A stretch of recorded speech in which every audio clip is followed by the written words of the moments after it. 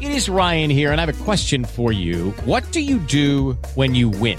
Like, are you a fist pumper, a woohooer, a hand clapper, a high fiver? I kind of like the high five, but if you want to hone in on those winning moves, check out Chumba Casino. At ChumbaCasino.com, choose from hundreds of social casino-style games for your chance to redeem serious cash prizes. There are new game releases weekly, plus free daily bonuses. So don't wait. Start having the most fun ever at ChumbaCasino.com. No purchase necessary. VGW Group. Void where prohibited by law. See terms and conditions. 18+. Okay, round two. Name something that's not boring. A laundry? Ooh, a book club. Computer solitaire, huh? Ah, sorry, we were looking for Chumba Casino. That's right, ChumbaCasino.com has over 100 casino-style games. Join today and play for free for your chance to redeem some serious prizes. ChumbaCasino.com. No purchase necessary. Void where prohibited by law. 18+. Terms and conditions apply. See website for details.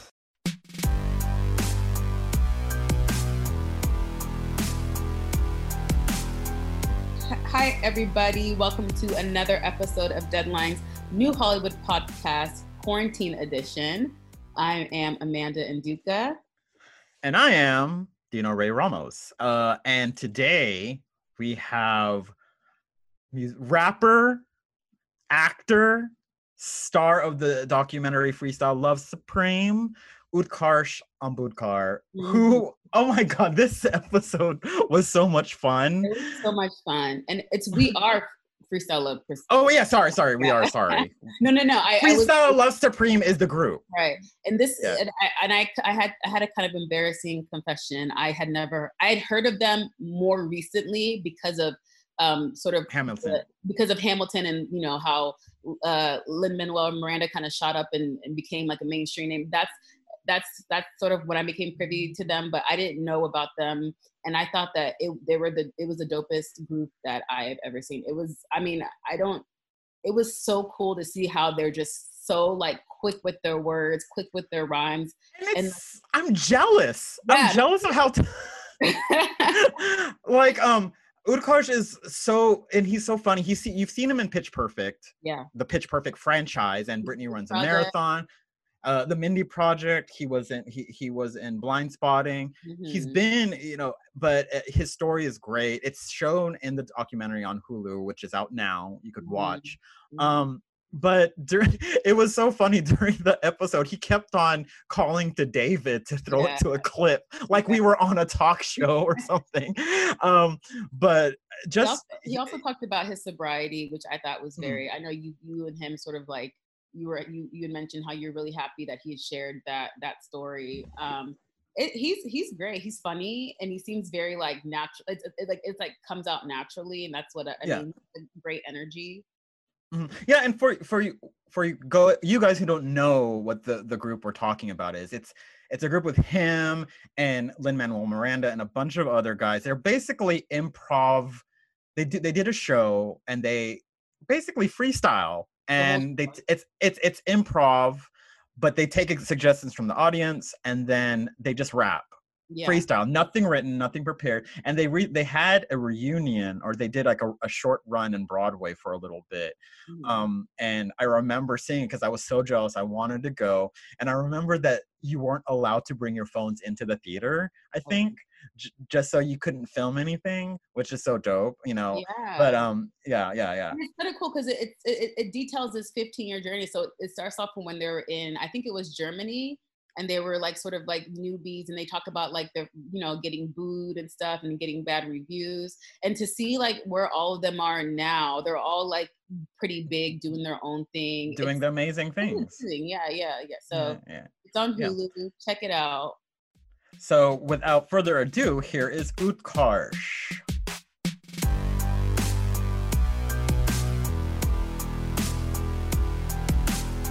Utkarsh, thank you so much for joining us.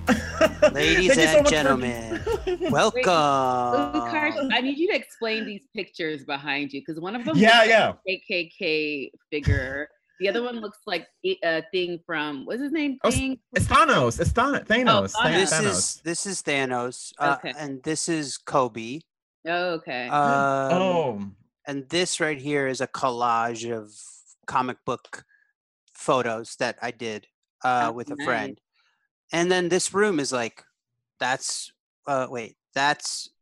Black Panther, and Oh, dope. Oh, it's the Killmonger. throne. It's the throne. That's the throne. I got Yoda over Oh, here. wow.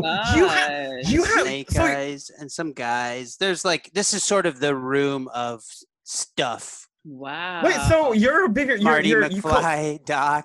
I just watched all 3 Back to the Futures this past weekend. I don't for know the first why. time? No, this is like Oh, I don't even know It's how a- many times. It's a work in progress, this room. That's No, so cool. I So didn't it's know like that a you group of collection of like comics and I guess Yeah. sci-fi Yeah, genre sci-fi stuff. Oh, that's dope. Yeah, I became buddies with through a friend of mine named Rich Roll, who has got a great podcast called the Rich Roll Podcast. Mhm.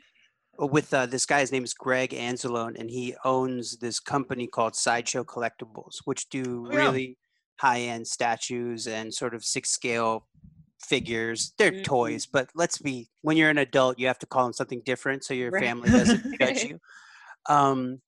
Yeah, we have a great relationship, and he sends me stuff, and I buy my own stuff, and I'm just sort of slowly building this That's room. cool. Yeah, I when my have wife some and I, things. you have cool Many. stuff on your wall. Is that guitar for show, or can you play it? Well, I could play it, but it hasn't been played in about 4 years because just because. And also it's missing a string, and because that's such a task to reach, because every time I'm like, okay, I want to go restring it, and then I never do, because like you can't just do one, you have to do all. So I mean, I know chords.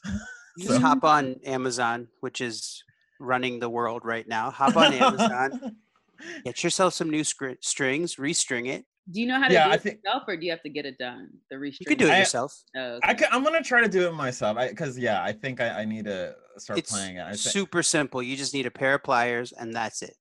I know nothing. Well, about and we could all get it on Amazon. It's all on Amazon. Did you see the video where all the news outlets are saying the same exact story verbatim about Amazon? I know you guys probably don't get into conspiracies on this show. we can't. No, Shit is amiss. What are they all saying? Yeah, what is it? What are they saying? You should know. just look up. Hold on, let me that see. Amazon's gonna take over the world and we're all doomed. Yeah, I mean, essentially, yes. I don't know if we're all doomed, but the first part is definitely true. So are they like the new Skynet? Because I always thought that Google would be the new Skynet. Maybe they're in cahoots. What is Skynet? I've never heard. Skynet is from Terminator. The company from Terminator. Okay, yeah, that's Skynet sends Arnold back. Okay, Kyle so Reese. I just outed myself as a non-Terminator person. That's okay. fine. The first 2 movies are all you need to see. Yeah, you don't need to watch anything else. That's what I heard. Maybe I remember the series was pretty good. The Sarah Connor Chronicles. It was all right. I never saw that. It had what's her face in there? How come David's not talking? What's up with that? He's our producer. Oh, he'll pop in. He'll pop in if like there's something wrong, like technical. There he is. David. So Utkarsh. Yep. Besides gotta go. Bye. Besides Amazon and collecting, what else have you been up to during this lockdown? I think we had a baby. First of all, I have a 6-week-old baby boy, so that's like maybe 9 or 10 on the list of important things that have happened. No, it's obviously there's a fucking baby. So we're in full mom and dad mode, and we have a 5-year-old who's doing her Zoom classes, and we have some very, very lovely, capable teachers. But I wouldn't wish a 5-year-old Zoom class upon my worst enemy. Like it's a challenging thing to watch a bunch of 5-year-olds without mute button etiquette. So we're Zooming, trying to learn. We're blessed. It's a privileged and we're lucky that we can sort of be locked in as a family unit and stay safe and stay home and try and do our part to, just I guess protect the greater health of LA, and that's what we've been doing. that's it. I can't. I jumped on this thing with Taika. It's sitting here because this is obviously the last time I was in this room. We did this reading of James and the Giant Peach with Taika. Oh, I saw that. Yeah. And a bunch of people. So that's coming soon. It might even be coming out tomorrow. I'm not sure. So that's been fun. I did some theater for charity, which is weird. I recorded theater on my phone for charity for something called the Homebound Project. That's available now.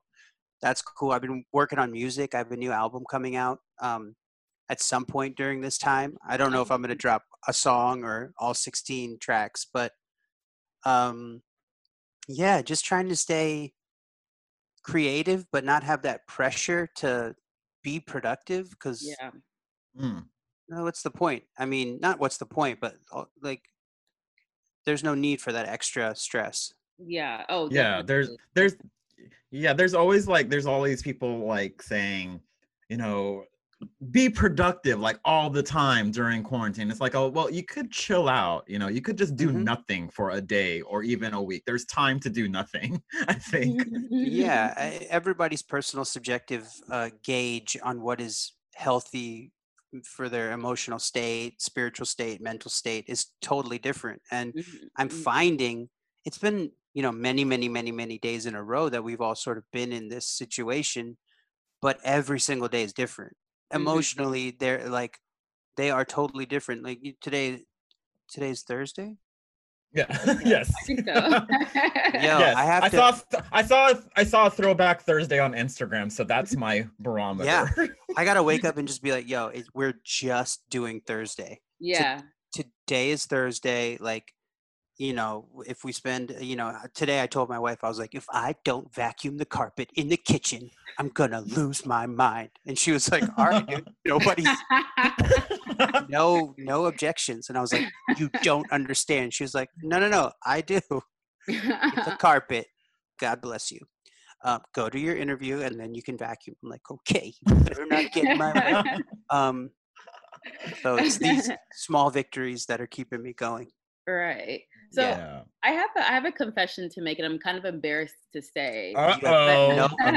Coming out with a tea. Until last Sundance, I had not been introduced to Freestyle Love Supreme.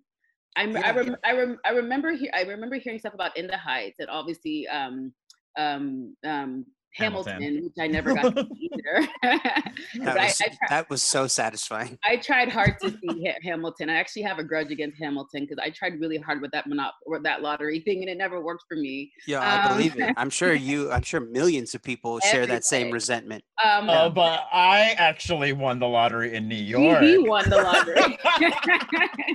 Hey. But I have to say, I thought you guys are so freaking dope. Like I love it. I wish I knew about you guys sooner. I thought it was so dope what you guys were doing. I mean, I thought you were dope already because I'd already seen you in Pitch Perfect and the Mindy Project, so I was familiar with your work. But just seeing that collective group was just it was amazing. I was speechless. There we go. Thank you. It's basically you guys are basically the Voltron of freestyle. It's like it's just so dope, and it was so dope. But I'm so jealous of people who can freestyle. I was gonna ask you, how did you? I mean, I was always the person who would be in the circles cheering on the freestylers. I'm like, oh, hey, yeah. And I always wished in my back of my head I could actually participate. How did you learn, or how did you gain the skill? First of all, thank you very much. And I just want everyone listening or watching to know that you knew who I was. Amanda knew who I was. And the documentary introduced her to who Lin was. Yes. She had no idea who Lin-Manuel Miranda was. I actually knew who Lin was too, but I just Amanda, you're okay, ruining it. I'm sorry. You're right. Let's stick to that. Yep. So let the record state. Okay.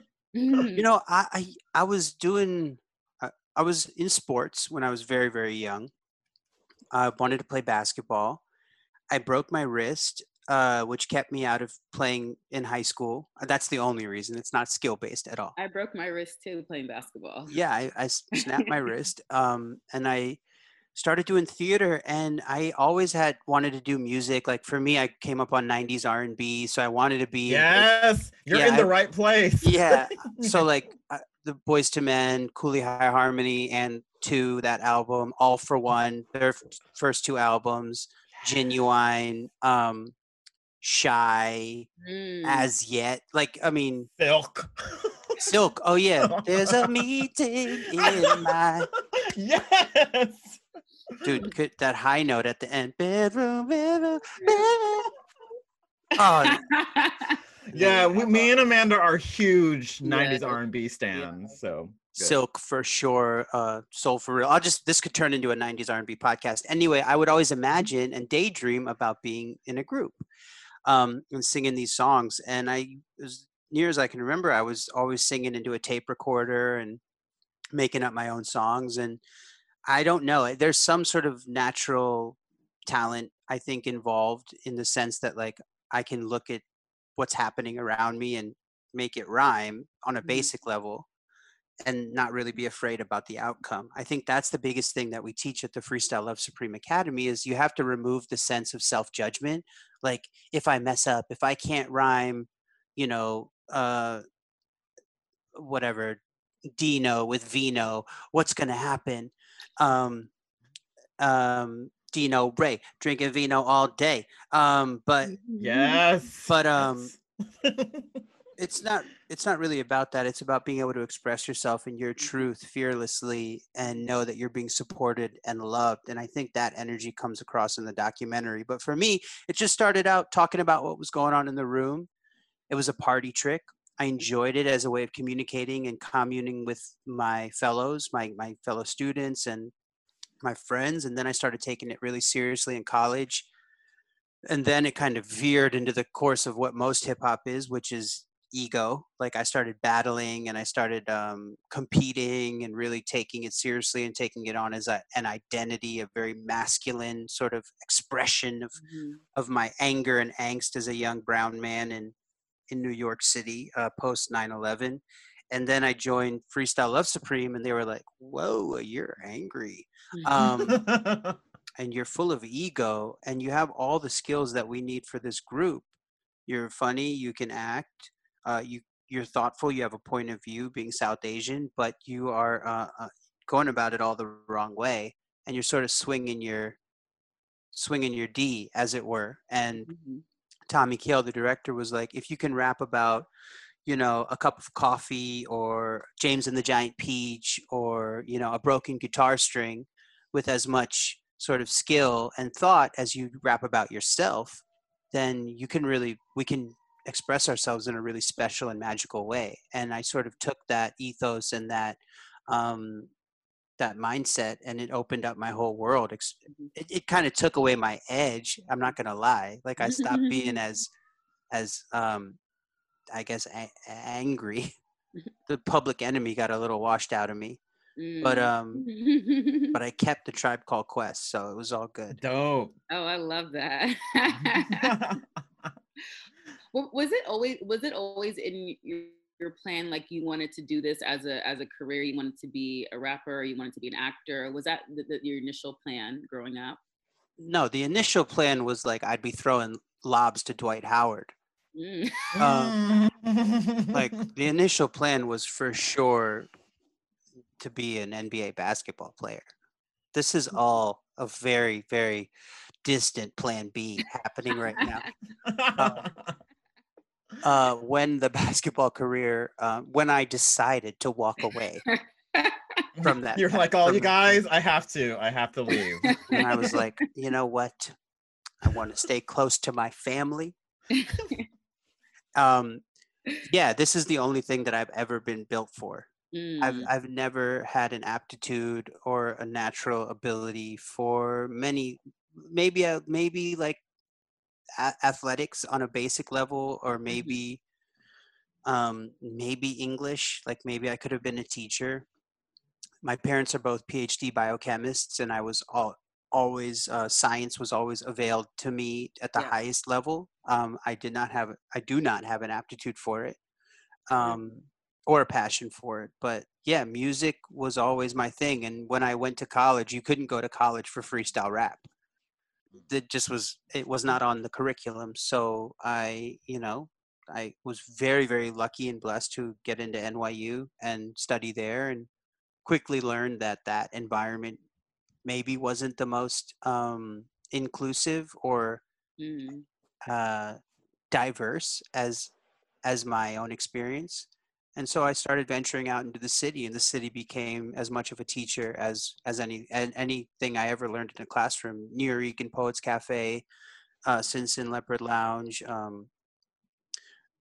promoting parties and performing at Joe's Pub and Fat Baby and every club on the Lower East Side, and going into Brooklyn to Europa, and just running around the city, learning how to hold a microphone and express myself. And then waking up and going to acting class and rolling around with pajamas on. So it was like it was cool, man. And looking back at the time, I was pretty displeased, but looking back, it was a pretty well-rounded experience. Cool. You were in the Pitch Perfect franchise, and then you have the Mindy Project, Brittany Runs a Marathon, and all these other roles. And how did these characters that you played and the roles that you've had help define what kind of performer you wanted to be? It's been the opposite for me. I'm a South Asian, obviously I'm an Indian actor. I don't fit. I'm going to speak from my truth. So anybody who disagrees, that's cool. Right. Because this is my version of my story. I'm an Indian actor. I don't fit what Hollywood casting directors see an Indian as. I'm not tight-lipped. I got studs. I got a little bit of flavor. My flavor is different. I'm not a computer guy. I'm not a nerd. I'm not nebbish. I'm not asexual. So when the roles availed to me, when Indian roles came up in my career early on, there was no way I was going to get cast in them, because they'd look at me and they go, well, this guy clearly has a social life. He's not, our character has no social life. Our character is the nebbish best friend who will never get laid and who's trying to help our white lead get the girl. This guy's not that guy. Or he's too hip hop. He's too this, he's too that. We love him. He's great. He's so unique. He's not for our stereotypical idea of what an Indian is. Sorry. So I just have been doing me, and I got very lucky with Pitch Perfect because my character's name is Donald. Kay Cannon, who wrote the movie, wrote on Community. She wrote the role for Donald Glover. Lucky for me, Donald, who I went to college with, shout outs to Childish Gambino. Donald, if I hope you're listening, because I know you listen to everything I do. Donald, that track that we did in college, bust it out, man. Bust that track out. I know I freestyled the whole thing because I was too high, but at least let people listen to it. Kay wrote that role for Donald, and he turned it down, thank God, because he was too famous at the time. And I happened to get it based on the skill set that I had been cultivating outside of my acting career and staying true to my own identity, which is being in the cypher, beatboxing on the corner, rapping at the clubs, holding a microphone, and then doing Freestyle Love Supreme, which is improvisational. Most of what we did in Pitch Perfect, Adam and myself, and especially Rebel and on down the line, we improvised most of that movie. It was really fucking fun. Wow. So, and then Mindy saw me rap in Pitch Perfect, and Mindy was like, I've written a role for a rapping brother, and offered me that role, which is the first role I've ever been offered. It was a huge deal for me, and still is. And Mindy still is somebody who I always credit as giving me sort of my break in television. Up until that point, I'd done a few pilots that, it doesn't matter. They didn't go anywhere. And, Barbershop, I did that movie based on, I think, the language of hip hop, which I learned growing up and sort of being in the clubs and doing that. And many of my early jobs were based on this skill set that just fed my fed my heart. It was about hip hop and rap, and only now, sort of later on, have I sort of branched off into, I guess, what you would call a non-hip hop, non-musical actor. But even in Brittany Runs a Marathon, my music is in that movie. Paul, shout out to Paul, the director. Like, people probably don't know, but when you're introduced to my character Jaren in that movie, excuse me, I just straight up burped right into my mic. It's okay. We try to be as candid as possible. That was a glazed donut burp. Oh, donut. Yeah. Sweets, bribery. Now with we're all sweets. thinking about donuts. But when you meet my character Jaren in Brittany Runs a Marathon, that's my music playing in the background, which is a really funny thing that Paul did, a very meta thing. So I would say that the music, the journey, I don't know if I answered your question. I will say that I've sort of had to just be true to who I am, because if I wasn't and listened to what Hollywood wanted me to be, I think early on I realized how miserable I would be. So I love that. Because not a lot of people we're good. We'll get more into the South Asian conversation a David, little bit how later. are you doing, David? David, yeah, David, on. check in. Check in, David. Are you paying? Okay, thumbs up. David is good. He's still here. David, can you throw up a clip of Pitch Perfect, please? Cut to the Let's clip. throw it to a clip. Thanks, David. David. Well, David has changed his picture, his Zoom picture, because before it was different, I think. But anyways, David, can you edit out that burp? David, can you edit out the burp? He'll edit it out, or maybe we'll keep it in. No, he won't. He said no. He's not even speaking. I hope this is a video podcast. Well, we usually don't publish the video, but we can if you want. No, you might as well. Amanda looks great. I have no makeup on, you guys. Amanda, you're late. I have so much makeup on. I would appreciate it if we did not. Every makeup that there is in this house, all the makeups are on. You have it on. My daughter was like, well, my daughter was like, because I shaved for this. My daughter was like, you know what would make you look really even more handsomer? I was like, what? And she was like, eyeshadow. I was like, you know what? After, I was like, why? Because my eyes are dark. She's like, your eyes aren't dark. I love that she said handsomer. She's like, more handsomer? Handsomer. Even more handsomer. That means you're already handsomer. I got a handsome day. I get one handsome a week, and I got 2 today, so I'm feeling really, really good. Yeah. So Utkarsh, with Freestyle Love Supreme, when you first started doing it and being with the group, was there like a certain moment when you were just like, oh wow, this is something really special, or this is going to grow into something? Because everyone on the group has gone on to do amazing things, and you guys did the revival on Broadway.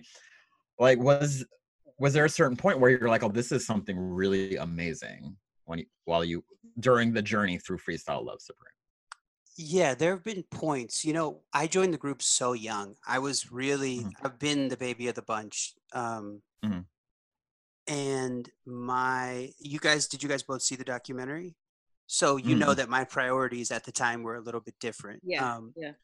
And I was always, there have been moments when I first saw them perform, it was a packed house.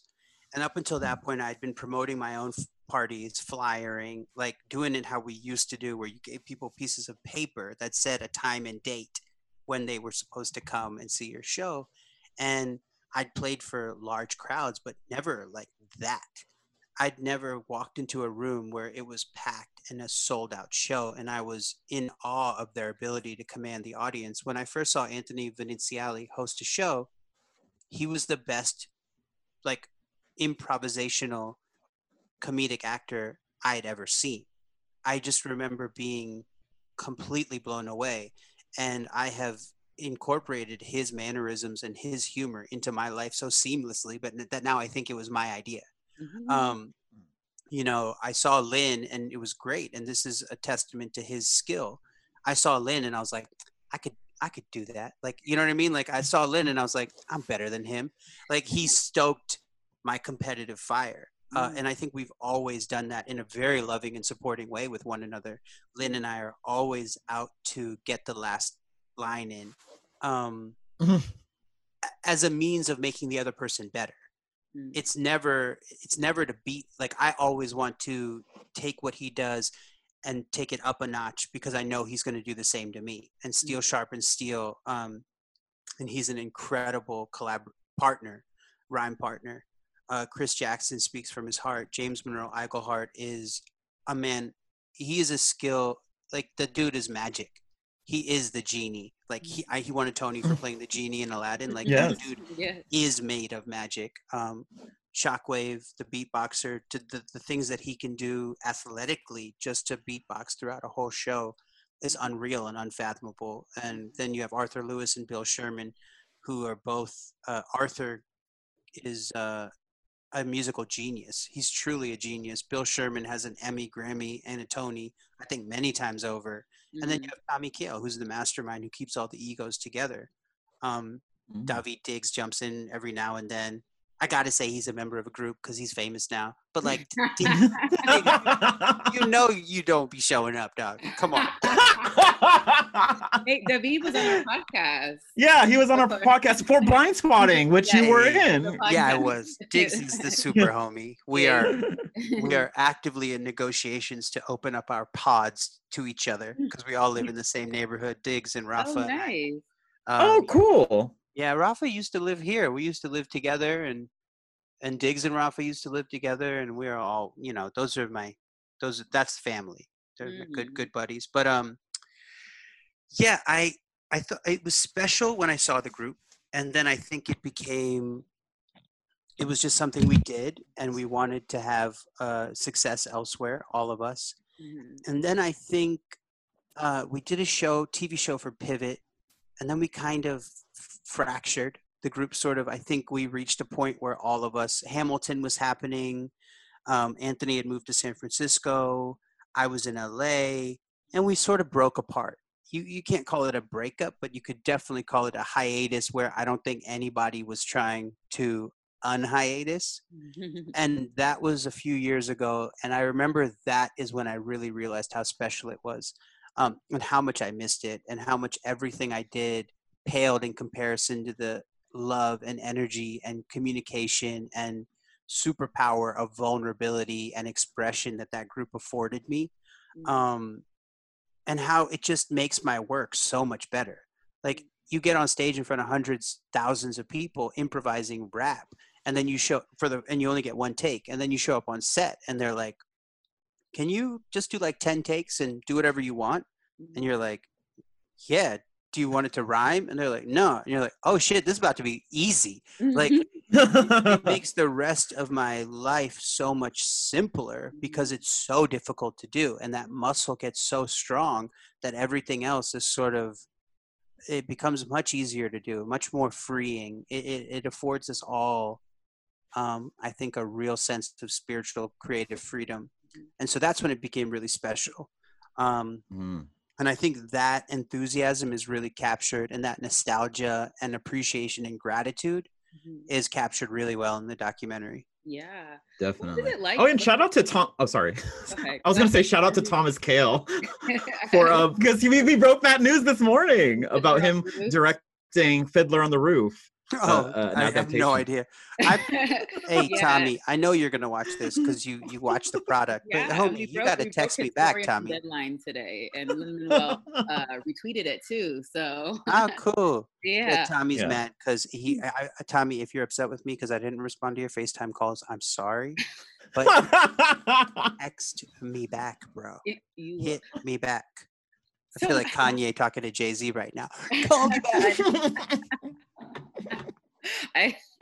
Which one is Kanye and which is Jay-Z? I'm for sure Kanye. You said I'm for sure Kanye.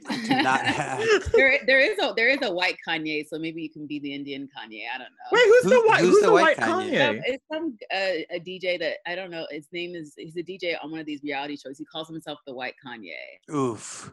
Oh my God, that's like double trouble. I'm sorry. Each his own, Sometimes you just gotta let him have it.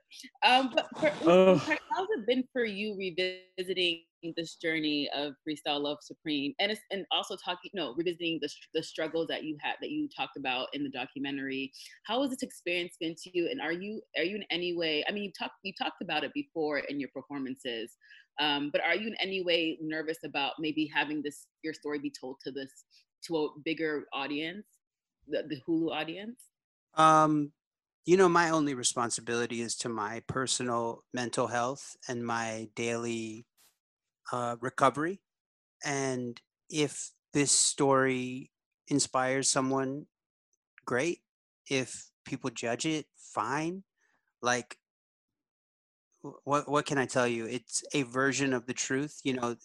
Obviously a story about my recovery and sobriety can't fit into 90 seconds into a documentary. It's told within the context of Freestyle Love Supreme. Mm-hmm. But either way, like, I got to wake up tomorrow and do what I do to be a good partner, father, son, friend. Like, that doesn't change. So that's part of what makes Freestyle Love Supreme special, is that we get the chance to be vulnerable and tell you our truth. You can be moved by it or you can move on. Like, it don't matter to me. But I think the special thing about that part, let's be real. Like, I don't want to spoil it, but like, Lynn had come to me with a role in Hamilton, and then I couldn't sort of meet that match because of my drinking. Mm-hmm. But that's not what got me sober. Like, anybody who's in recovery or has a journey through sobriety will be like, wait, what? You didn't get Hamilton? And that's why you got sober? Like, that sounds pretty easy. It's like, no, it was so much more than that. And I think it's very neatly used for a narrative in this film to be like, hey, there's an example of what you lost. And within the context of the group, it's very appropriate, I suppose, but I don't want anybody to get it twisted and oversimplify how complicated it is, because I want to respect how difficult it is for people to get sober, to stay sober, to be in recovery. I don't want to diminish the extreme challenge that it is for a lot of people. And if you know what I'm talking about, you know, and if you don't, I hope you never do. But so that's the one thing where I'm like, oh, I just hope people know how difficult it is, and I don't want anyone to feel like I'm taking away from their from the miracle. Yeah. That being said, I think that's pretty much it. I mean, what about revisiting the journey in general of you guys? Like, how has that been, having this documentary and getting to relive something? Do you look back and say, we were so young? Yeah, kind of. But also, it's the same exact show. Like, we've just been doing it. I mean, yeah, like, the boys have put on weight. I'm like the only one. I'm definitely the only one who's still looking real like fly. You're like svelte and if anything, body. Yeah, I mean, if anything, I've gotten better looking, and like, everybody else is super jowly. I don't know what's going on. You said jowly. Let's be real.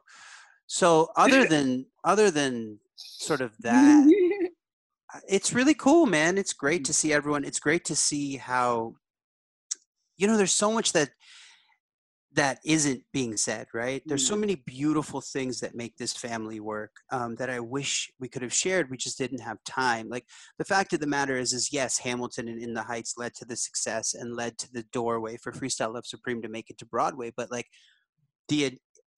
we had an Adult Swim pilot that we shot, that we wrote, that failed. We took the show all over to every network in Hollywood, and it failed. We had a show on Pivot that then moved to CISO. It's a great show, but it failed. And like, there have been we've been walking. Oh, we did a pilot for PBS, the electric company, that we all got recast. They were like, nah, y'all are too old. Bye. And Damn. So we have really endured a lot of failure to get to this point, to have this feeling of connectivity and gratitude. We have really we've earned it as a collective. We've watched each other struggle. We've watched each other get married, have children, deal with children with special needs, get divorced, like move cross country. Like we have, and for me personally, they've seen me in my personal struggles of when I couldn't show up, you know. And there are amazing stories that have kept this group together.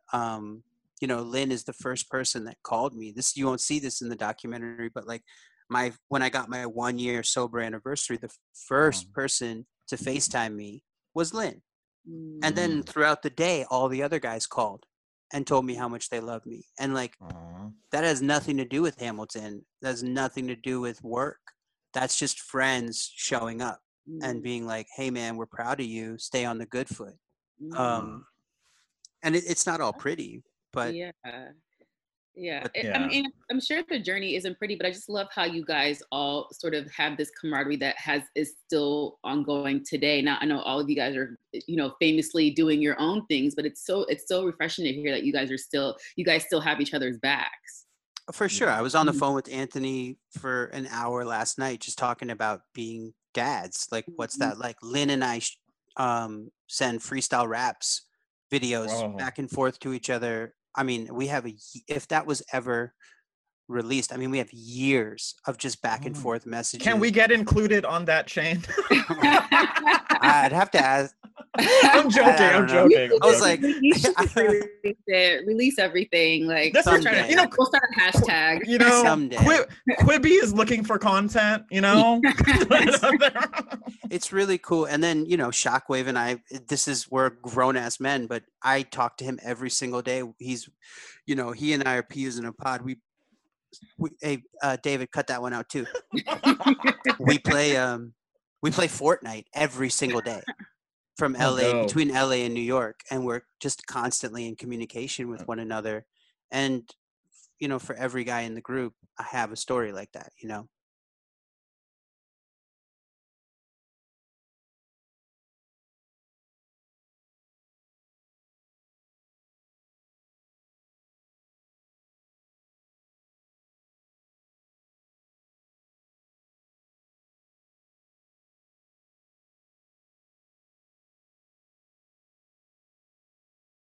I do appreciate, you know, especially the story about sobriety, you know, because some of that hits close to home for me as well. So, you know, seeing that struggle is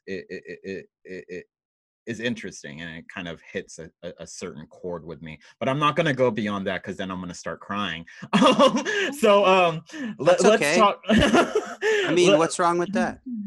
I know. But I don't want to make it about me. But no, I'm just saying that, you know, I appreciate that fact of your narrative. So, but also, you know, speaking of your narrative, you know, it is Asian Pacific American Heritage Month. Well, this episode will come out. Oh, that's why we're here. Well, you know what? We had Hassan on Tuesday, right? Was it Tuesday? Yeah, Hassan. Tuesday. Hassan. Yeah, you Hassan. know, just a quick story about Hassan. He and I used to be in the same audition rooms back in the day. And he'd be like, oh man, Utkarsh is so good, and he always beats me out. And I guess beat is such a wrong word, but I was cast in Barbershop instead of Hassan. And he's always been like, I remember getting the audition for The Daily Show that he ended up getting, and I don't even think I went in because I just wasn't equipped for it. In any case, like, I get Barbershop, he doesn't. Fast forward, he's on The Daily Show, he blows up, he's got Patriot Act. And then I did a show called Brockmire with Hank Azaria. I played a guy, I don't know. I either play a Ravi or a Raj. It's one of those. If you look at my IMDb, like, there's only 2 names these motherfuckers ever use. But so pick one. Maybe it was Raj. And I show up on set and I'm like, hey, I crushed my audition and I did good and I earned this job. And the writer's like, yeah. Hassan turned it down, so we gave it to you. And I was like, okay, we've gone full circle now. So he is somebody who I love and cherish. And he's so he's just really stuck. He's another person who stayed truly authentic to himself. And if nobody has seen Homecoming King, his special on Netflix, it's so good. It's required viewing. It is. Yeah, even Patriot. That it's so good. Like I know he's so thorough and like on point and like sharp. It's ridiculous. He gesticulates well. He really, he really does. But Homecoming King, I think, is a perfect one-man show. I think it is. For anyone to watch. It's just so beautiful. So Hassan was on Tuesday. So now it's no. But then yesterday you got him first, and now again. Well, also should we tell him who was on yesterday? Who, Kumail? Well, actually, I talked to Kumail yesterday because we did a screening series for Silicon Valley. It was him and the cast of Silicon Valley. Kumail and Emily have been on. Yeah, Kumail and Emily have been on for Little America. Quarantine lockdown. Kumail, they were awesome. They were on an episode right before quarantine, I remember. But yesterday we had Cynthia. That's Erivo Emily. on. Wait. Oh, Cynthia and I just did something last week. But speaking to that, what's your background, Dino? I'm Filipino. Is it Dino or Dino Ray? How should I say it? I go by Dino, but okay. I think Dino Ray Ramos looks good as a byline. It's a beautiful. Well, also that's my legal name as well. So and Amanda, how do I say your last name? Nduka. Nduka, and where's that from? Nigeria. Yeah. Yes. Oh, I have to ask you, Ukar, just talking about that, and we can go back to Dino's question. But what has been the weirdest way like teachers have said or people have said pronounced your name? Yeah. I have. What was his name? I had moved in the middle of 8th grade to a new school, and God, I can't remember his name. It was social studies. It was my first day, and the guy's like, Utkarash? I was like, Utkarsh. And he was like, Uktarsh? Utkarsh. Utarsh? Utkarsh. And then he goes, Walter? What? And I was like, what? Walter is by far the weirdest thing I've ever heard. So he just decided to give you the name Walter. I have no idea. Yeah. But I've heard it all. Yeah, I was definitely the kid in high school. If a teacher was struggling with saying the name, I'm like, here. Yeah, that was me too. I know who you're talking about. Because it was always the first day of school, and then anytime a substitute teacher was there, because my last name is A.M., so I'm almost always first on the list. And there goes that donut. Yeah, and then and I worked out too. I think that's what's happening. The teacher would always look at the paper and be like, okay, I might not be able to get some of these, so don't be upset with me. And I'd be like, I'm right here, dude. It's just you already know you're all here. It's just me. But thank you for saying some of these when you only mean me. He's like, some of these, especially Utkarash. Yeah. And then the other thing that was when your first name is also super unique is do you have a nickname? Can I call you something else? And that was something. It's very difficult to not be resentful of that. So at first I would be very sarcastic, right? Do you have a nickname? No. Did you go to college? I'd be like, do you have a college degree? Like, do you have a high school diploma? Can you balance a checkbook? Because if you can do those things, I think you can pronounce my name. It's 2 syllables. And I'd be very sarcastic, very condescending. And the thing is that most people say those things because they're operating from a place of vulnerability and fear. And while it is not my responsibility, I didn't think it was my responsibility to take care of you because you can't pronounce my name. Over time, I've come to realize that it very much is my responsibility to take care of you. So now it's like I would say, it's okay to try. You're fine. Yeah. Don't worry about it. Like, it's a difficult name. I understand it's it's tough. Like, take your time, and it's not, if you get it wrong, don't worry. It's just, it is all, it's good. And I try and be a lot more supportive and sweet about it than I ever was. But that's a new thing. That's like maybe 5 years old. Up until 5 years ago, I was chopping you off at the kneecaps. So, but life has been much easier since I've taken a loving responsibility. I agree. I always say, just go ahead and try. If you mess up, I'm not going to get just upset. try. I'll correct you. But anyway, sorry, go ahead. Oh no, it's okay. It's okay. I think that was a good question about name pronunciation, because I'm like that too. I'm always nervous that I'm going to pronounce someone's name wrong. Even with Hassan, right? Mm-hmm. Hassan. Before the podcast, I was like repeating it in my head because we always hear it as people saying Hassan, and it's been constantly like that. But anyways, so Asian American History, Pacific Heritage Month. But this will come out in June. But when it comes to Asian representation on TV and film, it seems like South Asian and Southeast Asian tend to be overlooked. It's not always overlooked, but when you say Asian, a lot of people tend to go East Asian, and that's fine. We're not Asian. And and that's fine.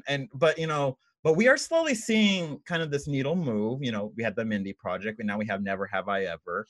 And then we also have these projects with like Filipino leads, and and seeing these narratives. But seeing that now you're at this forefront, you have a platform. What kind of responsibility do you think you have to be an advocate for the community and to amplify voices by letting the ladder down? You're saying two different things. So the first thing is something that is a much larger conversation, which I can't speak to from the inside, but I can speak to it from the outside of what it means to be Asian in Hollywood, right? Yeah. And to be an other, like a constant other. So even when we are technically, on your things that you check off, the consensus, we're Asian, within Hollywood we're not Asian. Like I did Mulan with an all Asian cast, including me, but there's a difference between our cultures: Chinese, Korean, Japanese, Hmong, Filipino, Indonesian, Singaporean, Indian, Pakistani, like Bangladeshi, Sri Lankan. Like we're all very different. So for us to galvanize under this umbrella of Asianness is very difficult. So operating as Asians when we are all so different is super hard, and I get it. Like I know that I'm not included in. For instance, let's just look at Crazy Rich Asians. And John Chu, by way of Lynn, is a friend, and I cannot wait to watch In the Heights. And John has always been a huge supporter of mine, and I think it's the source material. But if you look at Crazy Rich Asians, which takes place Singapore? Yeah. Dave, come on, Dave. Singapore. Cut to a clip of the wedding where Constance has the tears where he's getting married and he mouths, "I love you."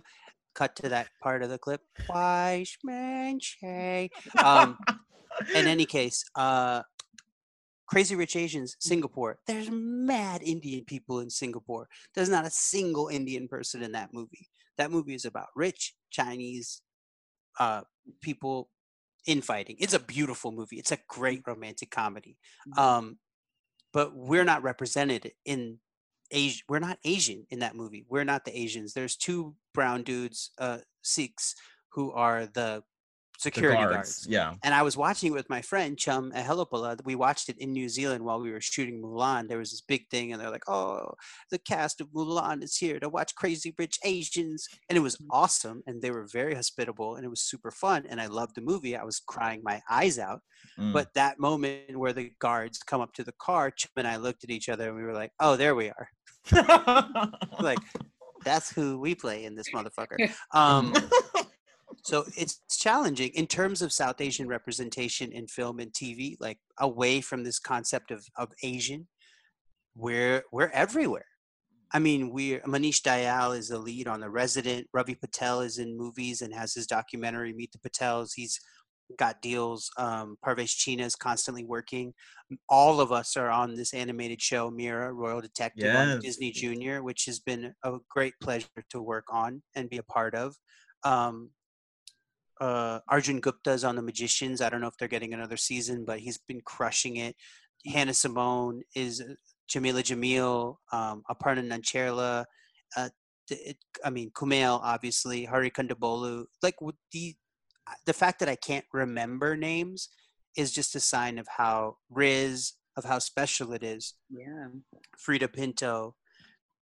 And then the last part of your question is, do I have a responsibility to represent and to reach back or reach down, which I don't like that, but reach back and help people move forward. And I'd say absolutely yes is how I feel about it. And there's two ways to look at that. One is like I'm actively in the way that Eddie Murphy populated all of his films with Black young comedians and actors. Eddie Murphy put so many people on: Martin Lawrence, Chris Rock, Dave Chappelle, Halle Berry. The list is, I mean, it's limitless how many people he put on. And then he reached out to his mentors, Richard Pryor, Red Fox, and populated his films with them as well to show his respect for the people that came before him. And I don't think he gets enough credit for that outside of the community, but I would love to operate in that space and in that way. I think that it's super important to put a South Asian man and woman couple on screen together, like Fresh Off the Boat did. We've yet to have a basic love story where brown woman, brown man get to be together. It's brown woman covets white man, brown woman covets black man, which is fine. Like, brown man covets white woman, brown man helps white man get brown woman. There's a lot of iterations of that does not end up with brown. For a ethnicity that has created 1.2 billion people on this planet, it's a little bit curious that they're never together on a Hollywood screen. That goes into the whole conversation of colorism too, and that could be a whole other thing. So there's that. So there's actively being a part of the conversation creatively, and then there's also just doing what I do and allowing that to inspire people. And I don't begrudge people who are like, yeah, look, I'm a brown man or a brown woman, and I do act opposite different ethnicities and races, and I do tell stories that are maybe more traditional or stereotypical, but I'm here and I'm succeeding, and my presence in the room is enough to be inspiring. And I don't begrudge people who don't but like, because like I might be the type of person who's like, I'm in the room, but I'm like, yo man, how come I don't have the good seats? Like, why don't I have a window seat? What makes you think you're more deserving than I am? And it's okay. The fact that we're all existing together is fine. And then in terms of reaching back, so like Sakina Jaffrey, Asif Manvi, Ajay Naidu, Alok Tiwari, like Ranjit Chowdhury, who just passed away, rest in peace. These are all people who paved the way for us, among many others, right? Sarita Chowdhury, who really went through a lot of this deep stereotyping so that my generation could go through less, and the next generation, Geraldine Viswanathan, Karan Brar, Karan Soni, can lead movies, can have millions of followers, can be in Disney shows, and I think it's anybody who's ever, I would like to say that anybody who's ever reached out to me for advice or mentorship, I've made myself available to,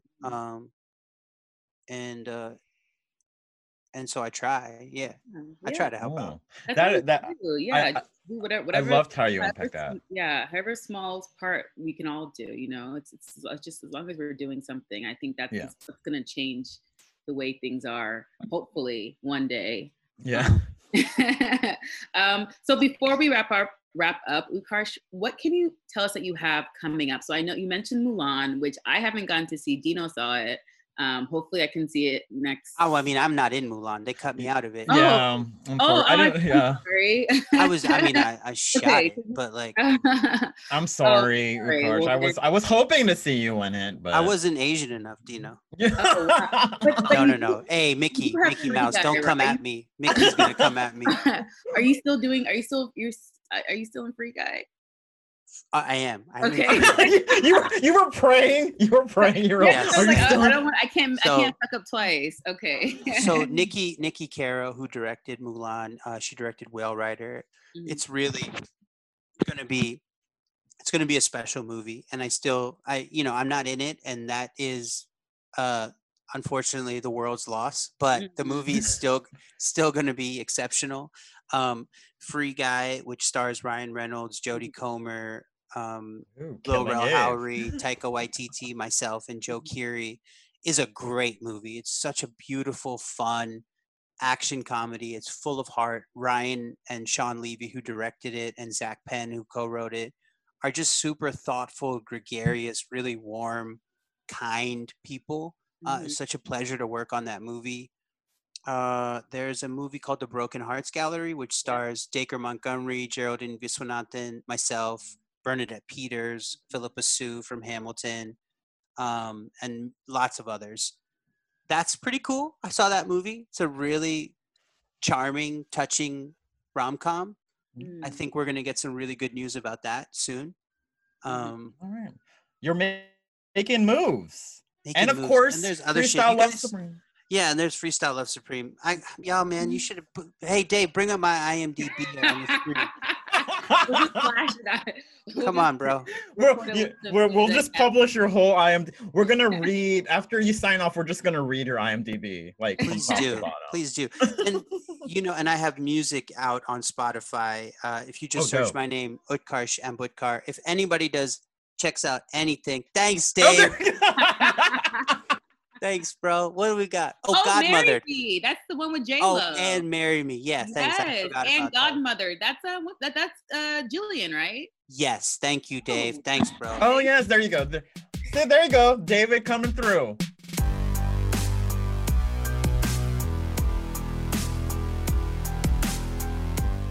So, Utkarsh, we like to end this our interview session with this thing we call the facts or the FAQs. Just fun, playful questions to end it on a good note, even though there's nothing bad about anything that we've said or done. Just talked about.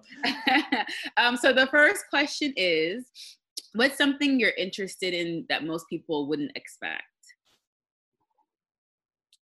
Oh my gosh, so many things. Ancient alien technology. Oh, wait, what? Hey, Dave, just bring up...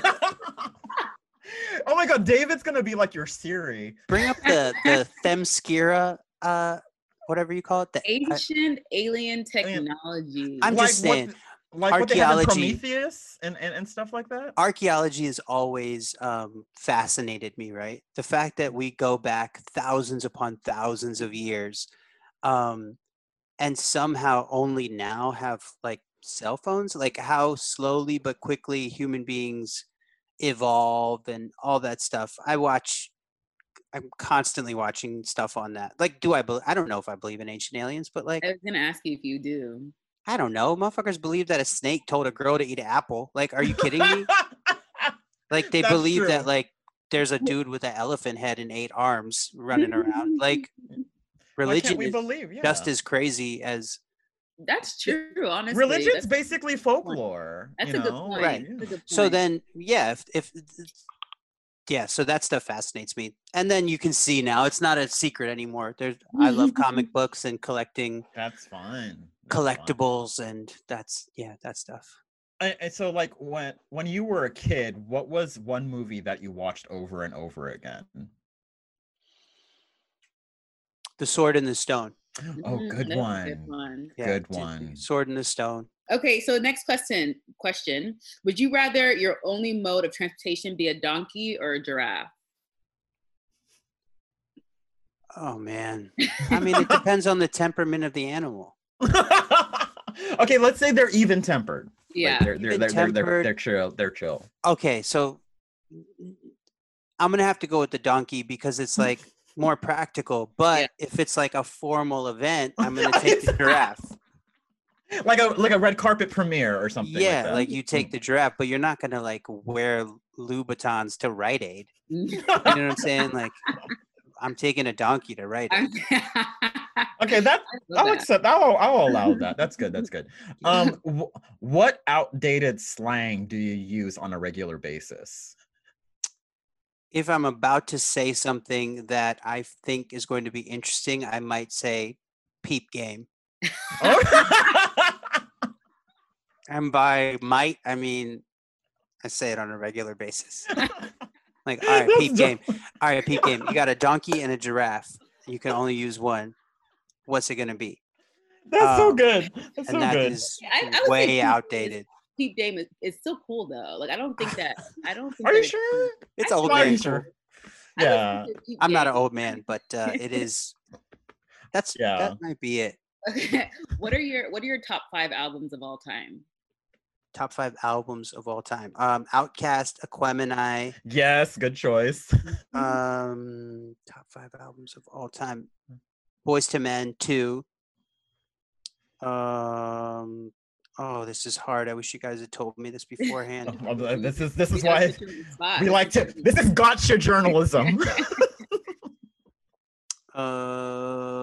Bone Thugs and Harmony, Eternal, 1999. Goody Mob, Still Standing. God. And then, oh man, there's got to be. I was gonna say there's got to be some Caucasian music in there too. Like Weezer, the Blue Album. I love that Weezer album. That Rivers Cuomo, man, he can really sing it up. That's dope. I reserve the right to change. No, yeah, you. I mean, change whenever you want. That's a hard question, because I was even thinking about. I couldn't think. I can just think of one album that I listened to for the rest of my life, which is Whitney Houston. Yeah. So, well, that's the thing too. Jackson 5 Greatest Hits. I could easily put on 25th Anniversary Collection. Jackson 5. Yeah. I could put on there. Yeah, like I could always listen to Lauryn Hill's Miseducation. Oh man, you're so right. That one is that album. It you listen to it today, you could be that was produced yesterday. It's so she's that album. I hate saying genius, but pretty much is like. Well, I love those pockets, those eras, right? Like if you take Fugees' The Score, Wyclef's Carnival, and Lauryn Hill's Miseducation, you're good. Yes. Like those 3. Like if you take Outkast, if you take Aquemini and Goody Mob, Still Standing, and then maybe you could take any other Outkast album or Soul Food, like you're good. Yeah. Those are like those pockets of artists. There's clumps. Yeah, there's like these. Yeah, definitely. Okay. Like if you took Timbaland, Missy, Genuine, Aaliyah, right? Like the fact, like that. Oh God, R.I.P. Aaliyah. Oh. And then there's also like RZA. You could get like Only Built for Cuban Links plus Enter the 36 Chambers, and then any like either Method Man, Ghostface, pick one, Old Dirty Bastard. Like RZA was just, I love those like little pockets in time where one dude branches off and makes this magic. Yeah. There was a time when I was like, it was during that time when I was just obsessed with Timbaland. Like I remember he had this album that I remember. It was Ludacris's first song on there. It was called Fat Rabbit. Was it? Rabbit. So our final question, we asked this to all our guests. Wait, is that the one that had lobster and shrimp with Jay-Z? Yeah, I think yeah. So raise your hands. Timbaland. It was the Spider-Man theme. Yeah. You guys aren't saying words right now. Have you heard, Amanda? Have you heard Up Jumps the Boogie? No. Timbaland, Missy, Aaliyah, and Magoo. Honestly, I probably, if I hear it, I would probably recognize. After this is done, it's not on Spotify. None of Timbaland's first album is on any streaming platform for some reason, but it is on YouTube. Hey Dave, can you bring up the Boogie? So our final question is, we asked this to all our guests: is there an underrepresented voice in the industry, whether it's an actor, writer, producer, or storyteller, any creator that is not in the mainstream, that you think people need to pay more attention to, and they deserve more recognition from Hollywood?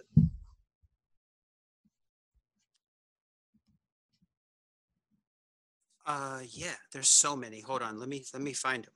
Yes. You mentioned some already. There's a stand-up that I love. His name is Neel Nanda. Neelnanda. I think Neil is great. Akash Singh, who's a stand-up, he's so funny. He's got a podcast called Flagrant. Flagrant 2, so good. Who else is out there that I really love? Kali, K-A-L-Y, Kali Say on Instagram is his name. He's an incredible lyricist and rapper, activist. We've done tracks together. You can find it on my Spotify or his Spotify, Kali, K-L-Y. There's so many people. Yeah. But I think I think those are good for now. Yeah, and you mentioned like a lot of good names that a lot of people may not know earlier. But yeah, those are dope names. One more guy I want to shout out who you can listen to his stuff right now. His name is Venk Potula. V-E-N-K. This dude is like one of these guys who I just like met out in LA, and we still talk, and he's just on the hustle, making and building his own work. Nobody knows who he is. He's got a podcast that's super funny about a middle-aged Indian dad who quits to try and break into porn. It's very funny. It's easy to digest during COVID times. The name of the podcast is Masala Jones. Okay, I need to listen to that. It is really well done, really well written, super funny. So Venk, shout out to you, bro. I'm opening this email. Sorry you sent it so long ago. I'm gonna read this shit. I promise, bro. It's on my list. I forgot about it. Much love, Venk. Udkarsh, so much. That was one of the best podcasts we've had ever. Oh, good. Thanks, man. So we're gonna end it here. We're gonna end the podcast with your episode. That's it.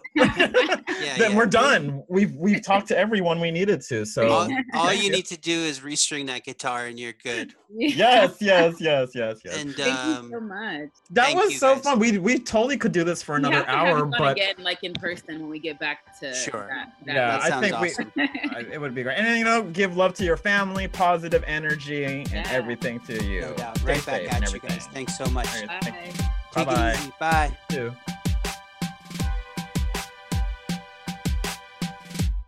Step into the world of power, loyalty, and luck. I'm gonna make him an offer he can't refuse. With family, cannolis, and spins mean everything. Now, you wanna get mixed up in the family business. Introducing The Godfather at ChumbaCasino.com. Test your luck in the shadowy world of The Godfather slot. Someday, I will call upon you to do a service for me. Play The Godfather, now at ChumbaCasino.com. Welcome to the family. No purchase necessary. VGW Group. Void where prohibited by law. 18+. Terms and conditions apply.